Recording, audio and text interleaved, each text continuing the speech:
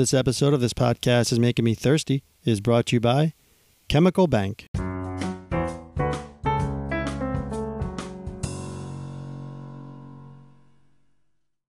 Welcome to This Podcast Is Making Me Thirsty, the number one destination for Seinfeld fans. This episode 108. Today's guest is an actress and model. She played Jerry's girlfriend, Kristen, in the season 6 episode of Seinfeld, The Pledge Drive, Rebecca Staab. Thank you for listening. If you dig it, please pass it on. Follow us on Twitter at This Thirsty. Follow us on Instagram at This Thirsty. Subscribe to the YouTube channel. Rate and review on iTunes. Check out our website, SeinfeldPodcast.com. Thank you for listening. Enjoy. This podcast is making me thirsty. Episode 108. Rebecca Staab. Welcome to This Podcast Is Making Me Thirsty, the number one destination for Seinfeld fans. This episode 108. Today's guest is an actress and model. She's a former Miss Nebraska. You know her from Love Potion No. 9, Port Charles, Love Hard, her many Hallmark movies, including Cut, Color, Murder, her guest appearances on such hits as Cheers, Ellen, Home Improvement, and of course, she played Jerry's girlfriend, Kristen, in the season 6 episode of Seinfeld, The Pledge Drive. Please welcome Rebecca Staab.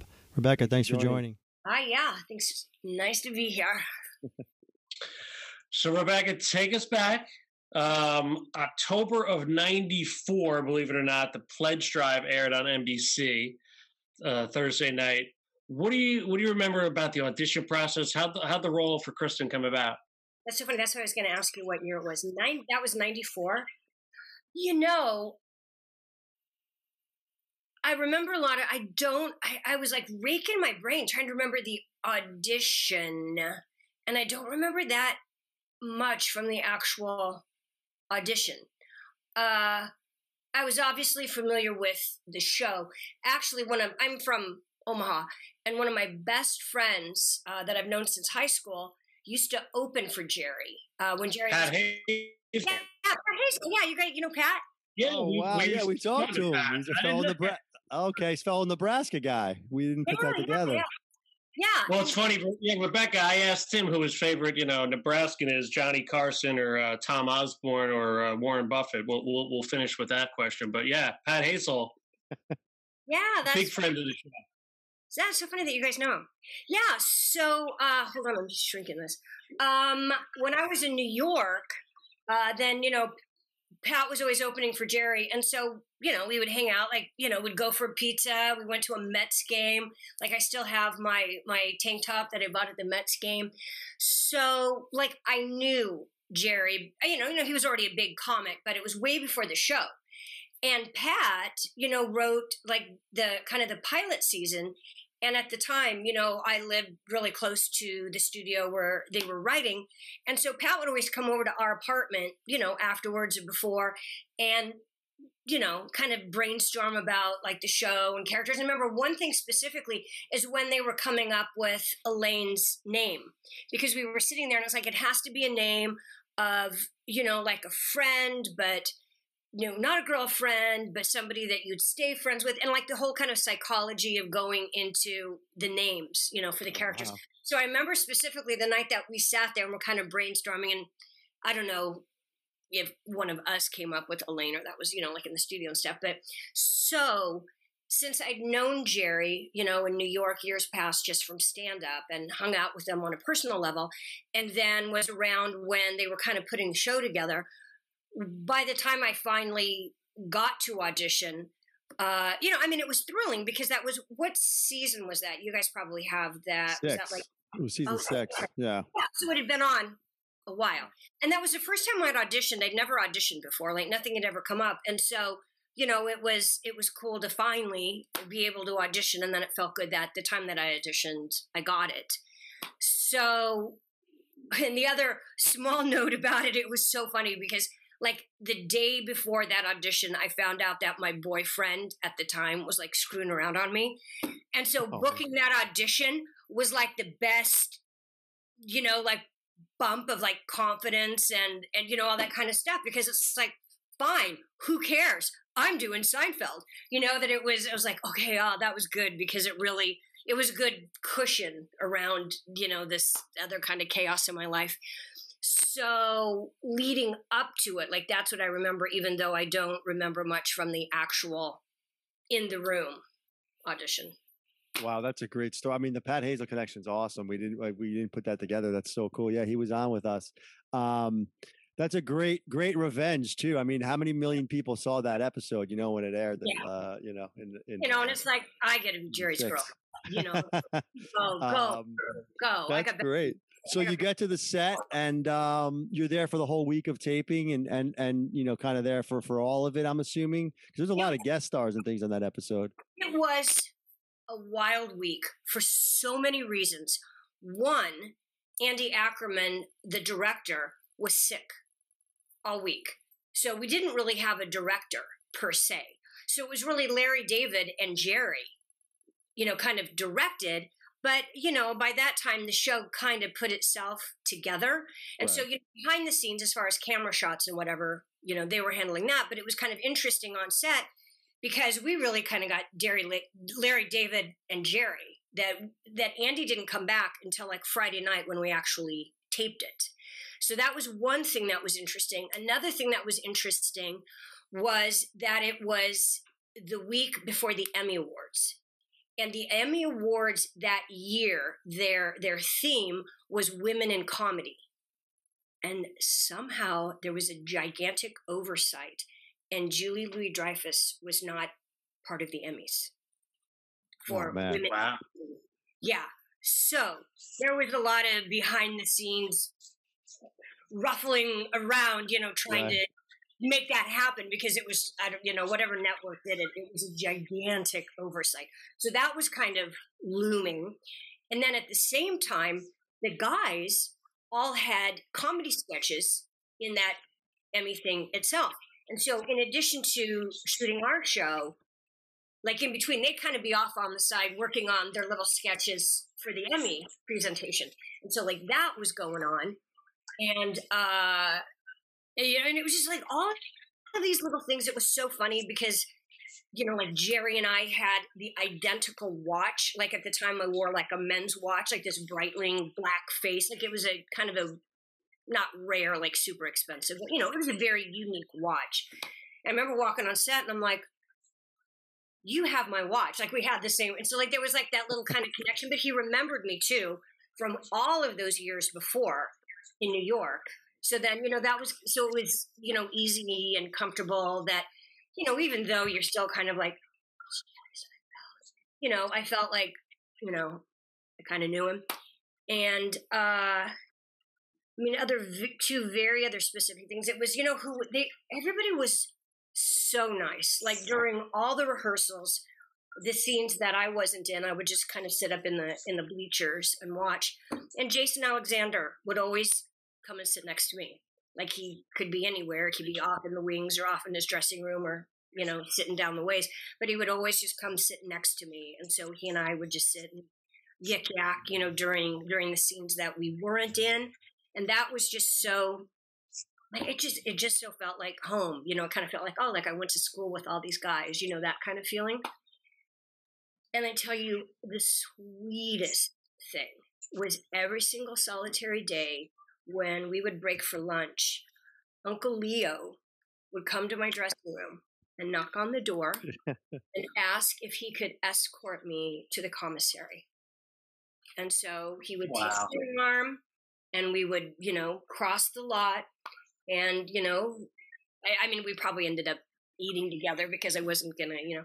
And so, but it was so nice. Like every day, like whatever it was, you know, as soon as we broke for lunch, he'd be like, knock, knock, knock. And, you know, he'd be there and he's like, may I escort you to lunch, mademoiselle? And he'd take my arm and, you know, we would like promenade off. And like Len Lesser. Yep. Yeah. That's great. Yeah. So it was really, you know, because like none of those guys needed to do that kind of stuff. You go, well, there's a new guest star every week. You know, there's another pretty girl every week. But there was just something where you just felt really special. You know, it's not just like, oh, what's the story today?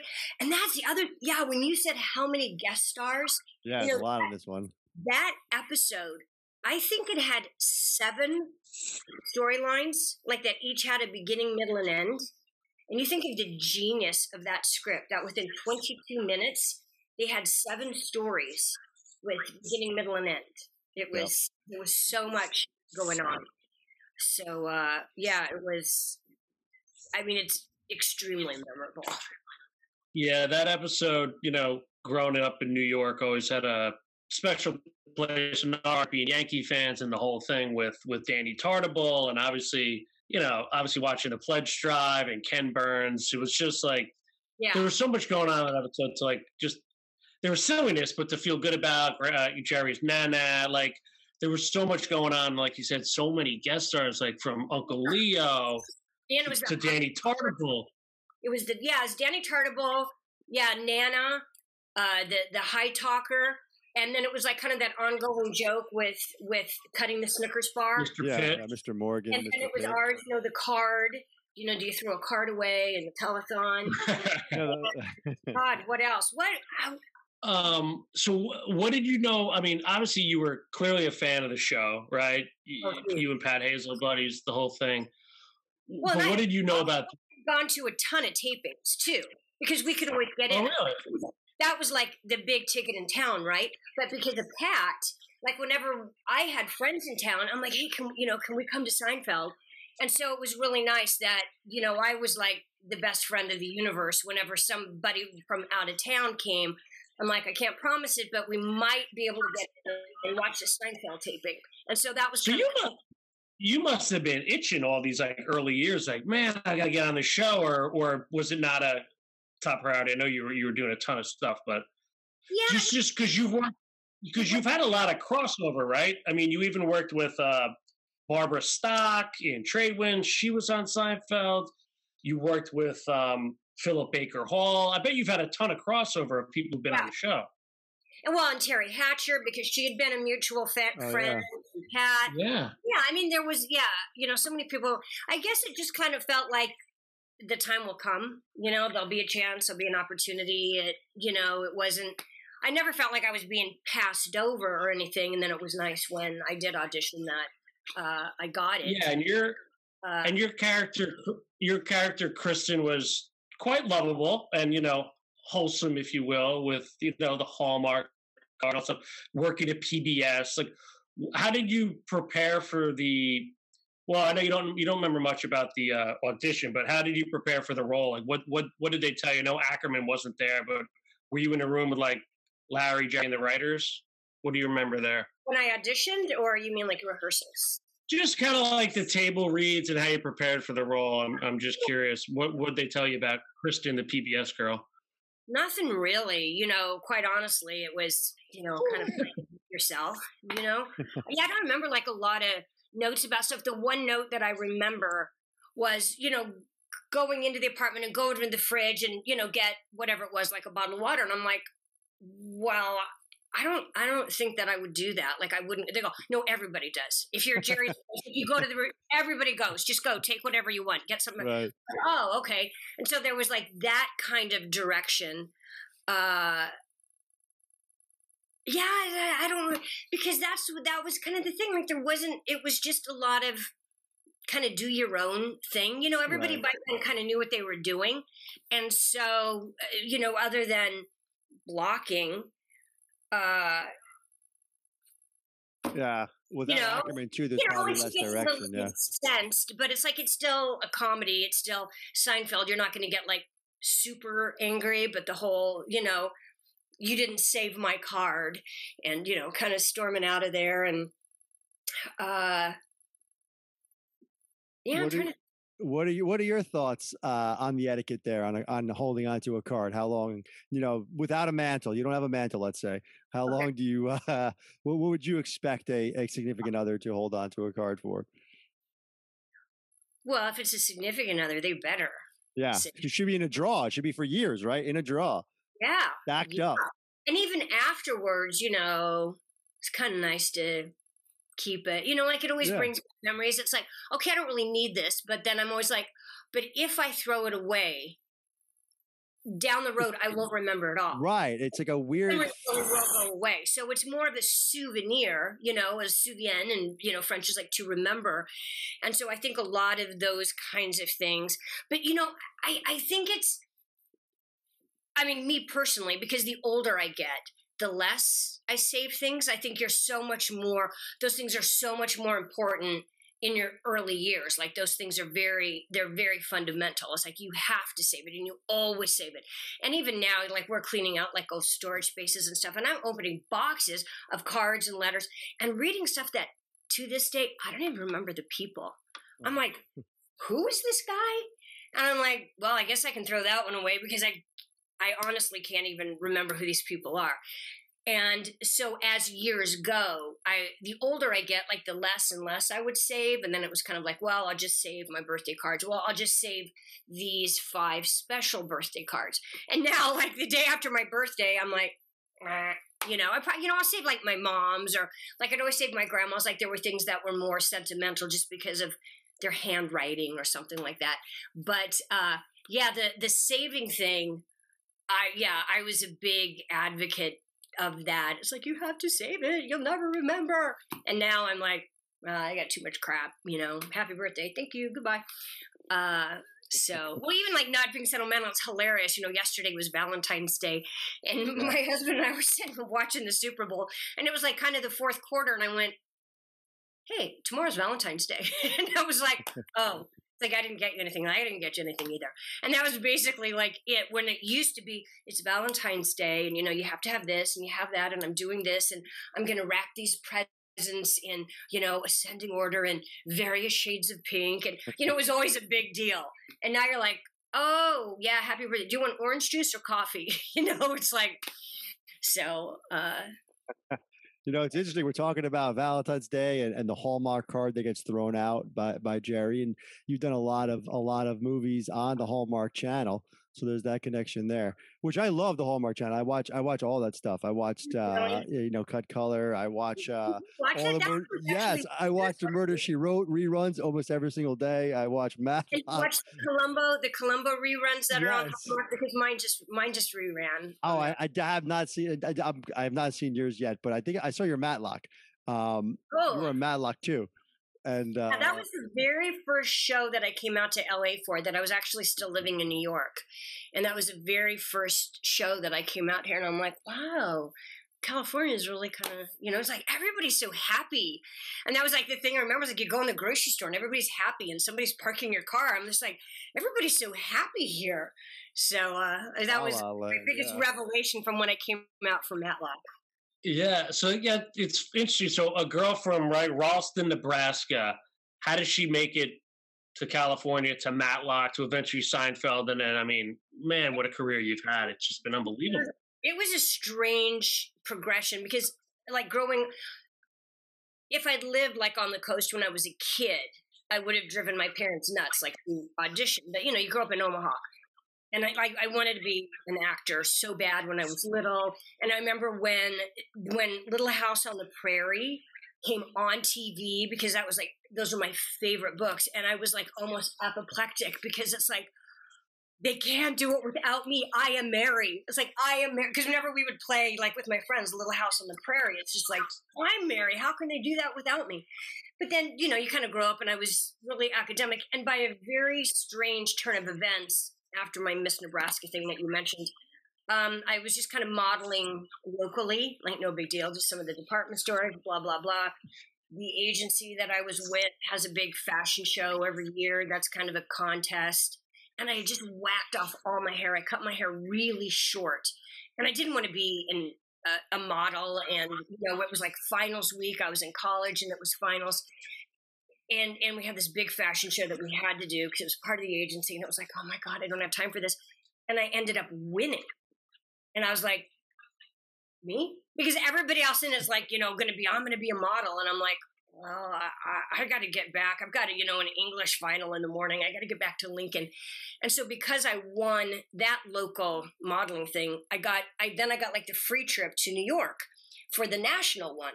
So same thing. My first trip to New York, I skipped like every rehearsal. It's like, I'm going to the Statue of Liberty. I'm going to go see Cats. I'm going to Greenblatt's Deli, and I just had to do like all my New York stuff.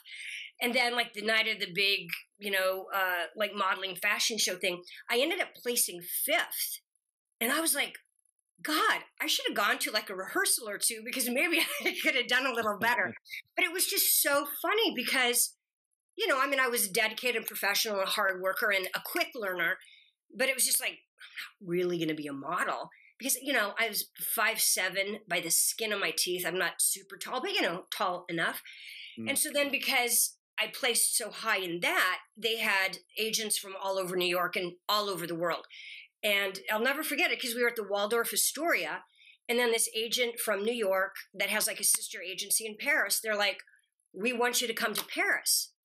And well, I had French, and all through high school and college, I spoke French. I knew the city geographically. I studied everything. I knew the history. And it was like, Paris, like that's like even bigger than going to New York. And I'm like, yeah, I'll go. And I remember calling my mom and dad from a payphone in the lobby of the Waldorf Astoria because it was like in August and I was supposed to go back to school. It was the summer before my senior year of college. And telling my mom and dad, it's like, they want me to go to Paris. It's like, they're going to pay for it. Like, I get to go. I can just go for 3 months and then come back to school in January. And so that was my plan. I'm like, I'm not really going to be a model. I'm just going to Paris. Well, I got there and again, see, my hair was still really short. And so I looked kind of fashionable. And I, even though inside I was like this girl from Nebraska, just awestruck, but smart, like well-grounded. And I just started working like nonstop. But I think it was the agents told me later, they just said, you were responsible, you were reliable, we could count on you. Some of these other girls, they get hired for a job, we don't know if they're going to show up. And so I worked nonstop and I had covers and I was doing a lot of editorial, like the stuff in the fashion magazines. And it was like, God, they don't like, I just felt like kind of like the joke's on them. And so to make a hugely long story short, that 3 months turned into 3.5 years. So I spent 3.5 years in Paris. I spent all of my summers in Tokyo. I'd go and model and do like commercials and kind of, acting stuff in Japan where I was a huge star. It's hilarious. And then the funny thing, how the acting thing happened, one of the girls that I knew when I was in Paris, and she was really young, when she had finally gone, because eventually you're in Paris as kind of to build your book so that you go to New York and then you've got, legitimate work and you start working right away. So one of the girls who I was friends with in Paris had gone to New York and got a job on Ryan's Hope. It was a soap that was on ABC like that. And like we're all back in Paris. And of course, like the first thought in my head was going back to like the 7-year-old me. And I'm like, well, she can do it. I can do it. And so, when I ended up going to New York, I was literally the first day at my modeling agency. I'm signing in and everything, getting all, contracts and crap. And they're like, do you act? And I'm like, yes. I was in college, right? And they're like, oh, because we just opened a theater department, so go upstairs and talk to Mike. Cool. So I go upstairs. At the time, like the agency, like they were in the Carnegie Hall. And so again, it's like that part of you that you're just like, oh my God, like I'm in Carnegie Hall is like where my agents were. And so I started with Mike. I've never acted, they kind of like put together a, picture and resume and stuff. The very first audition I went on, I booked. And it was only supposed to be for 6 episodes. But I ended up, the character really caught on. It was like this little punk rock teenager. It was right during like Cyndi Lauper, Madonna kind of type. It was, what was it, 85? And so this character just caught on like wildfire, and I stayed on that show for 6 months. I mean, that was... Was that Guiding Light? No, that was Loving, which ironically, Loving is right across the hall from Ryan's Hope. And so it was kind of like my friends on that show, and I'm like, I can do that. And I end up on the show like literally across the hall. I'm like, hi, I'm here. And so yeah. You didn't have any formal training per se. You kind of learned as you went, if you will. I was in, like I said, I was in theater and high school and college. Yeah. It was a lot of instinct. But then once I was in New York, then I started in classes. I was studying with Uta Hagen. Yeah. So I was in classes, for that time. And then, so I was on there for 6 months but I wasn't under contract. And so then Guiding Light, I had auditioned for Guiding Light. Now it was a contract role. So I went over there and was on that for 2.5 years. And then finally, when that was over, I was still modeling, but that's when I kept being brought out to LA constantly, like for auditions and screen tests, and then that Matlock. And I'm just kind of like, I think it's time to go to LA. Yeah, might as well move there. And I came out here. So that was my circuitous route from Omaha to Paris to New York to LA. And Pat Hazel was in between and in Nebraska and New York, and then obviously back with Seinfeld. Yeah, I met Pat in high school. We went to different high schools, but at the Omaha Community Playhouse, we were both in a dance class together. There was like a theater dance class. So I met him, so I knew him during high school, but I didn't go to high school with him. And then I went to college in Lincoln, and he didn't. But by then, he was already a comic and like doing things. And so since we were friends from the Community Playhouse, whenever he would be in Lincoln, he would call and, we'd hang out, blah, blah, blah. And then stayed in touch the whole time I was in Europe. And then by the time I was in New York, he was there a lot, like on tour with Jerry. And so that's when I really started really hanging out with him in real life, was New York. And then when I came to LA, he was like the best friend that I had in LA, the only person that I really knew. And even like when I moved here, we borrowed his couch for like the first, month until we got a couch. And Pat Hazel was the person that introduced me to Costco, because I was like going to Target for everything. It's like, don't go to Target, you got to go to Costco. And I'm like, what's that? And so, it's like our memories, we go, way back. So I've known him since I was 15, probably 15 or 16. Yeah. That's so awesome. Our whole careers. Yeah. Another, we also had on Peter Melman twice on our show. He was obviously a writer on Seinfeld, and you were on his show as well. I'm curious if that was a connection through Seinfeld, where you had met him on Seinfeld, and then he asked you to come on, or you just auditioned. But I believe you were on It's Like You Know, which was his show. Well, I think that's how what he knew me from. I mean, I still had to audition. Okay. But, obviously, he knew me from that. And then, and the funny thing is all of this stuff all took place like decades before social media. Right. And keeping in touch with people in those years was a lot harder. That there were a lot of people that like you work with once or something, and, you don't have their phone number or their address, like to physically write them a letter. But, so keeping in touch was a little, or following people from place to place, and you get on a new show and you're like, oh, hi, But I remember that I think he pulled for me for that. Mm. But I still had to audition.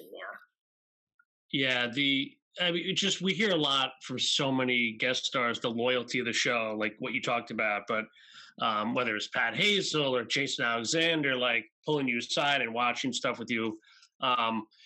Another person you had a couple or one scene with was Michael Richards. What do you remember about him? And we've heard so much about his, preparation. Yes, that's exactly what I was going to say. Because in my entire career, the two people that hit me the most was Peter Falk and Michael Richards, because they worked the whole time. You just go, both of those guys, like Peter Falk, he could do Columbo in his sleep. But when I did Columbo, he would rehearse and rehearse and rehearse and pick up the fork this way and then pick up the fork that way and then put the fork over there instead. Like he would just work and work and work. I remember and I was a young actress and would just stand back in awe and watch him. And I was like he never stopped working. And Michael Richards was exactly the same way. Stuff that he's not in, like if we're over there on that set, he was on this set and it was like coming through the door. Oh my God, he must have done it 27 times. Until he really got the one way, and then he would get it, and then he'd maybe because that's again I was sitting up in the rafters when they were and just watching him, and it's like, God, he worked so hard, and then just makes it totally effortless. Would throw it away, but it was really precise, and that was a good education for me even at that time because a lot of my acting was always just kind of instinct, right? And so you just go. Oh, people work at this. People work to make it look easy. People work they rehearse until it doesn't look rehearsed. Right. That he was a technician, just the minutest detail.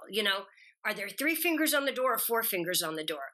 Do you lean and then? I mean, it was just the mechanics of coming through the door. I was just I just couldn't stop watching him. Incredible. Yeah, we have heard that a lot. It's a testament to why the show was so great.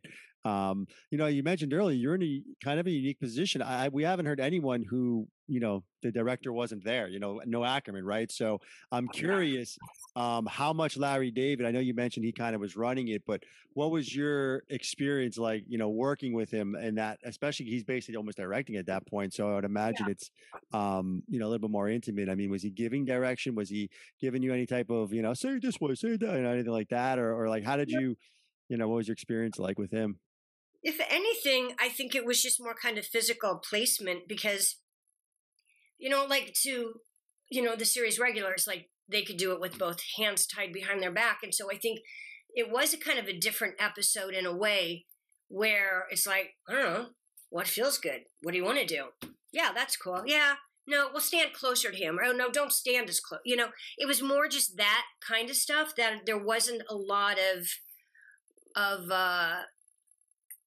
it was more kind of the mechanics than really giving direction because like I said, there was so much going on. Everybody else was rehearsing for the Emmys. Everybody else was. And so in a way, there was almost less focus on the show because it's like, oh, okay, yeah, that's good. All right, go on. And so that's really kind of what it was. Like we do it and you're like, yeah, all right, that works. All right, moving on. All right, we're in the restaurant now. So it really was just kind of like that gut feeling. Like, this is what I would do. And you just did what you wanted to do until someone told you not to do it that way, Yeah, it sounds like, based on what you told us, the Emmys going on, this, that, and the other thing, Ackerman's out. There were 7 storylines going on. Like, it was a action-packed week for sure. Did anything, if you remember, and it was 1994, anything get cut that you don't remember, or like, the Tartable stuff? Was he ever on set with you and that got cut? I'm curious if there are any storylines or did it stay true to the script? I'm trying to think because, it was a long time ago. Not that I can think of because... No, it was tight. It was written like that. Again, it was down. And more important, they knew what they were doing, and they knew the timing. So it's like if it was going to be long, it was kind of taking care of because like you rehearse all week, and so by the time you shoot it, it's pretty much camera ready. And unfortunately, it is so long ago that I don't remember little details. Do you remember why you went with the red hair? Because just my hair was red at the time, Oh, right, because everything we've seen you back then, it was blonde and then blonde after. Well, I haven't seen red much, but... if you watch Ellen, because I did Ellen, and actually, when she had her sitcom, and it's an episode where I marry her brother, so I'm really Ellen's sister-in-law.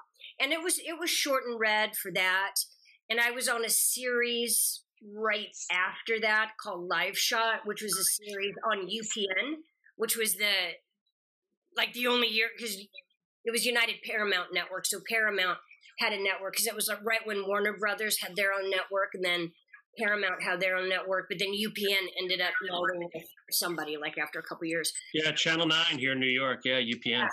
Yeah, so we, so I was read for several shows. I mean, I don't know, I'm going to say a year, but maybe 2. I had red hair for a while. And even, I was on this show called One West Waikiki, a Glenn Larson show that we shot in. What show weren't you on? You just named about 20. I watched your Cheers episode the other night. Well, that's funny that you Cheers, because you know what? At first, when I was kind of thinking about going back in my mind, I remember my Cheers audition. And when my mind, I'm like, oh, and I'm like, I thought it was this.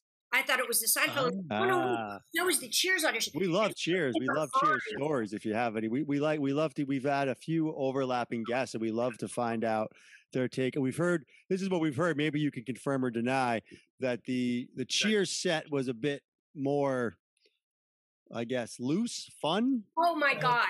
Seinfeld's a little bit more business-like-ish. Is that kind of the take, or what, do you have any stories for us there? because like I said, my episode was kind of weird because so much was going on. Yeah. But the Cheers one, oh my God, yeah, the table read, like you table read, you're out. It was like, all right, 40 minutes later, you're like, all right, see you tomorrow. Like that was it. The next day you kind of come, run through it beginning to end. All right, see you tomorrow. And you're like, is that it? Like literally you're there like for 45 minutes and it's like, all right. Because yeah, for them, it was so like clockwork, like in their system. But the funny thing is they weren't, none of the performances during the week were like the performance. It was just kind of marking it, da-da-da. All right, yeah, not many notes, let's go home. And so all week long at Cheers, I'm kind of like, it's like, is this going to come together? Because it was just, I'd never been on a show. Yeah, that was just so, yeah, that's fine. All right, go home. Yeah, great, goodbye. I mean, every day I was like out of there, like in 45 minutes. And then like on Friday, when we shoot, it was like all of a sudden, like, oh my God, I'm on Cheers. Like then it really felt like it because then, like they became like the full characters and, the full performance and you've got, and then, I mean, I was so like, it took until Friday to go, oh my God, this is Cheers. Because all week long I was a little, is this okay? Is that right? Am I, because it was like, hello, goodbye. So yeah, very relaxed, just in and out. Like I didn't really know what was going to happen until Friday. And then the cameras rolled and you're like, oh my God, and then it was kind of more fun too, because it felt like the first time, and it felt so real. And so the performances were like really genuine, because that is the tough thing with sitcoms and comedy is, it's not funny the third and fourth time. You read it in the table reading. It's like, first you read it in the script, like, ha, ha, ha, that's funny. And then you do it at the table reading. It's like, ha, that's funny. And then, you put it on its feet and you kind of do it. It's like, oh, yeah, that's funny. And then the second day, it's like, it's not as funny as, I don't know, should we change it? And so a lot of sitcoms, it's like, they work it and work it and work it to the point that you kind of work some of the funny out because it's hard for it to still be funny by the fourth day. And so a lot of shows almost like rehearse and change too much. And so maybe that's what they really had going for them at Cheers is you go, it's on the page. It's on the page. Right. It's in the characters. And I remember so much on the page. Here's what is hilarious. When I auditioned for Cheers, I was having my boyfriend. I'm like, oh, here, read this with me. And I'm doing the scene. And then afterwards, he's like, what is this? It's like this guy is like, what is this? And I'm like, Cheers. And he's like, oh my God. Okay. Oh my God. That's funny. And like, it is because you go the character, like, cause my Sam and stuff. You picture it. Who is this Sam guy? He's kind of a jerk. And like, it's Cheers. And you go, oh my God, that's so funny. And so so for Cheers, it was already on the page and those guys knew it, that you didn't have to work it to death. And so a lot of the jokes just stayed. Like there was really nothing to change or work or, Right. It's all, they're all geniuses. Oh God. Yeah. Yeah. When Norm says something, it's funny versus the average Joe. But and to your point, you think it's funny time after time. Like the Pledge Drive has certainly stood the test of time. We just watched it a couple times over the days, and it's still very funny. To you, like you mentioned your husband. Do you guys ever flip through the channels? You see the Pledge Drive. You obviously stay on it, right? I'm assuming. Yeah, because like my husband, like he didn't know me then, and then like you go, oh my God, I was so young, I was so pretty. I'm like, come here, honey, look at me, and I feel like I'm watching somebody I used to know. I'm just like, look at me, I'm so pretty. And then he's so sweet. He's like, honey, you're still pretty. I'm like, but not like that. I don't look like that anymore. And it's just so, I'm like, it was still so, I was anyway, like innocent, like there was still such a naivete. And so it is funny when, like, I watch with him who didn't know me then. Because to me, I feel like, look at this girl. And he's just like, yeah, it's you. I'm like, no, it's not. She's so innocent. She's so cute, So, yeah. Or if I'm just flipping channels. Like the PBS clipboard. You seem so official, like, you know, running that whole show with the pledge drive. You know, Yeah. always have the utmost respect for my favorite Jerry girlfriend. So, what did Uncle Leo? You talked about lunch with him. Like, any cool stories about like old Hollywood from him, or did you guys kind of just hang out and just eat a meatball parm? Wish I could remember. You know, those were at the times, you know, like when some of these shows, when I look back, like at the time, you don't realize that you're living history. Like at the time, right, it's another day at work, you know, it's just another day in your life. And you know it's special because you're doing that. But again, it was before any social media. It was before eBay. You know, it's not like, oh, I'm gonna save my clipboard. I can sell this on eBay someday, or you know, it's like you just didn't, or at least I didn't think like that so much then. Like you kind of forget that it was living history. And so if I could go back now, oh my God, yeah, I'd be hanging on to every word, and you know, I would go in with questions every morning for him had I known. And I think at the time, I know we had interesting conversations, and yeah, it just bums me out that I don't remember. Isn't that sad? You know, that I don't remember the specifics of what we talked about, but I had lunch with him every day. So no, I think it's life. It's the small things at the moment. So you remembered him walking you know, there every day. I think that's what you took with you. It sounds like, which is, you know, more personal than anything else, which, you know, goes a long way if you remember it still now. And we agree with your husband, by the way. You look tremendous. I mean, what do you have going on now? We, you know, obviously we looked at your IMDb. I see this menopause.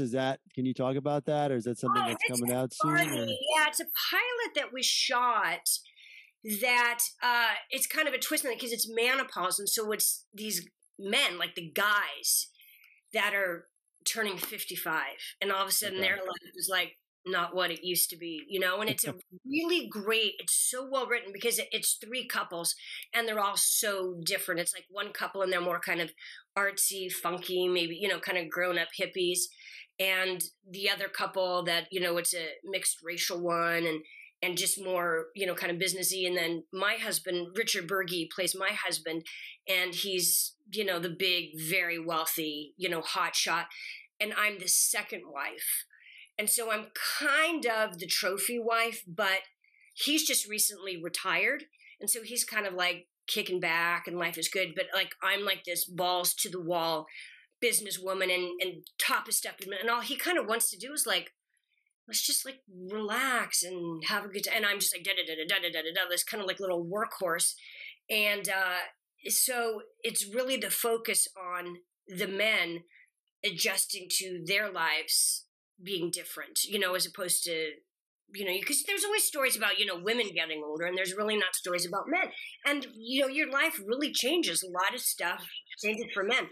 And so it's hilarious. It's so funny.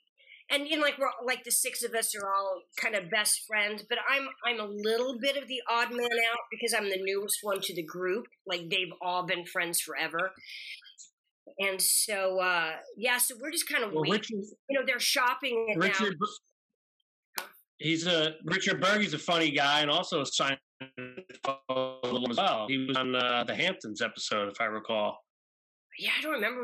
And Burgi and I go back to, well, when I mentioned before, One West Waikiki that we shot in Hawaii. He and Cheryl Ladd were the two leads on that. And I played his ex-girlfriend, you know, and I'm like this journalist reporter, you know, kind of a little busybody, pain in the ass, always like intrigued on all the crimes because I got to get the story. And so I'd known Burgi for years. And so it was kind of cool that, you know, we got to be the married couple. So yeah, we're just waiting, you know, somebody's got to pick it up. And I hope nobody steals the idea before they pick it up. And it was a really great group. And you know who else was in it is like Jane, oh God, she was on Friends, that she was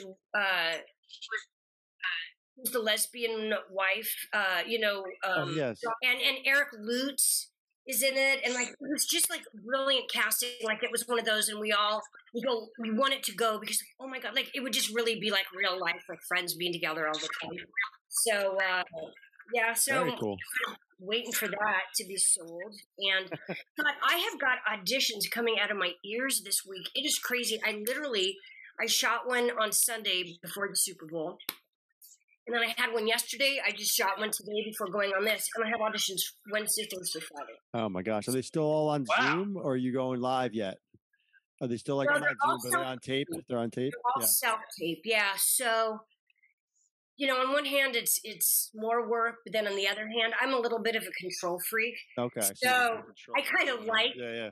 self-tape because, you know, it's like, okay, lower the lights, okay, cut it. Like, I start, like, directing, and even today, like the guy that I shoot, he's like, when did you get DP? Because I'm like, but if you put the light down here, but, you know, it's true, you know, I've done this for how many decades, like, you do know what you know. And so the good thing about the self-tape is I can kind of go into it with what I know. The thing that for us actors that's, I think, a bit detrimental in this time period with the self-tapes is we have absolutely no direction. No, you know, you're not in the room and they're like, hey, try it this way. You know, you don't have any of the real life stuff. Like when your tape starts, it's really all character. But it's nice because since I work in Canada and the U.S., because I'm legal to work in Canada as a Canadian, so I get an audition for a lot of American productions that shoot up there that I might not get the chance to audition for here. So I kind of get to do double duty that, you know, I have LA auditions and then I have Canadian auditions, even though they're still for US shows. So there's like a lot of new shows coming on that are fun and interesting, and they're all, you know, like really strong women. Like I feel like, oh, I must be doing something right because now all of a sudden, like this trend of these women, these roles, I'm like, oh yeah. You know, it's like, oh, she's you know, the victim's wife and she just cries the whole time. That's not really me. So very cool. Yeah, we know you're a big outdoors, avid outdoors lover, and you know the biking and everything else, surfing. Live outside. Yeah, that would be like, you know, it's always like your dream job is like to shoot on location, like somewhere. Yeah, like some kind of action adventure show where you just go, oh my God, I don't need hair or makeup, and you just get to run and climb and ride horses and fall down, and you know, like it's still, you know, there's still that dream of like, what's the perfect show? So yeah, action stuff is fun for me. I like that kind of stuff. For us, the perfect show was Seinfeld, and we're so glad that you were a part of it. We're just thrilled with everything that's going on with you. I mean, if you haven't seen Love Hard, it's unbelievable. So, fun. We hope Menopause gets picked up. We love all the work you do with Dog Rescue. You're a treat, Rebecca. We can't thank you enough for coming on the show. Yeah, I wish we could meet in real life. I mean, it's fun because it's easy because we all get to stay home or be where we are. But I'm like, you guys are great. Like, it'd be fun to. Well, tell you what, when it's Jets Rams next year for the Super Bowl, we'll leave for that. What do you say? Okay, got it. This was great, Rebecca. Thank you so much. Yeah, thanks, guys. We had a great time. Yeah, you brought back, like, you know, it's so funny because I'm thinking, I don't remember very much. And then it's amazing, like, what you really remember when, you know, once you start talking about it. Yeah, awesome. Thanks again. Thank you so much. Thanks so much. Yeah, we'll send this to you in a couple of weeks. It's probably going to be 2.5 weeks before we go live with it. Okay. Yeah, let me know. Let me know for sure. Thank you so much. All right. Bye. Have a great night.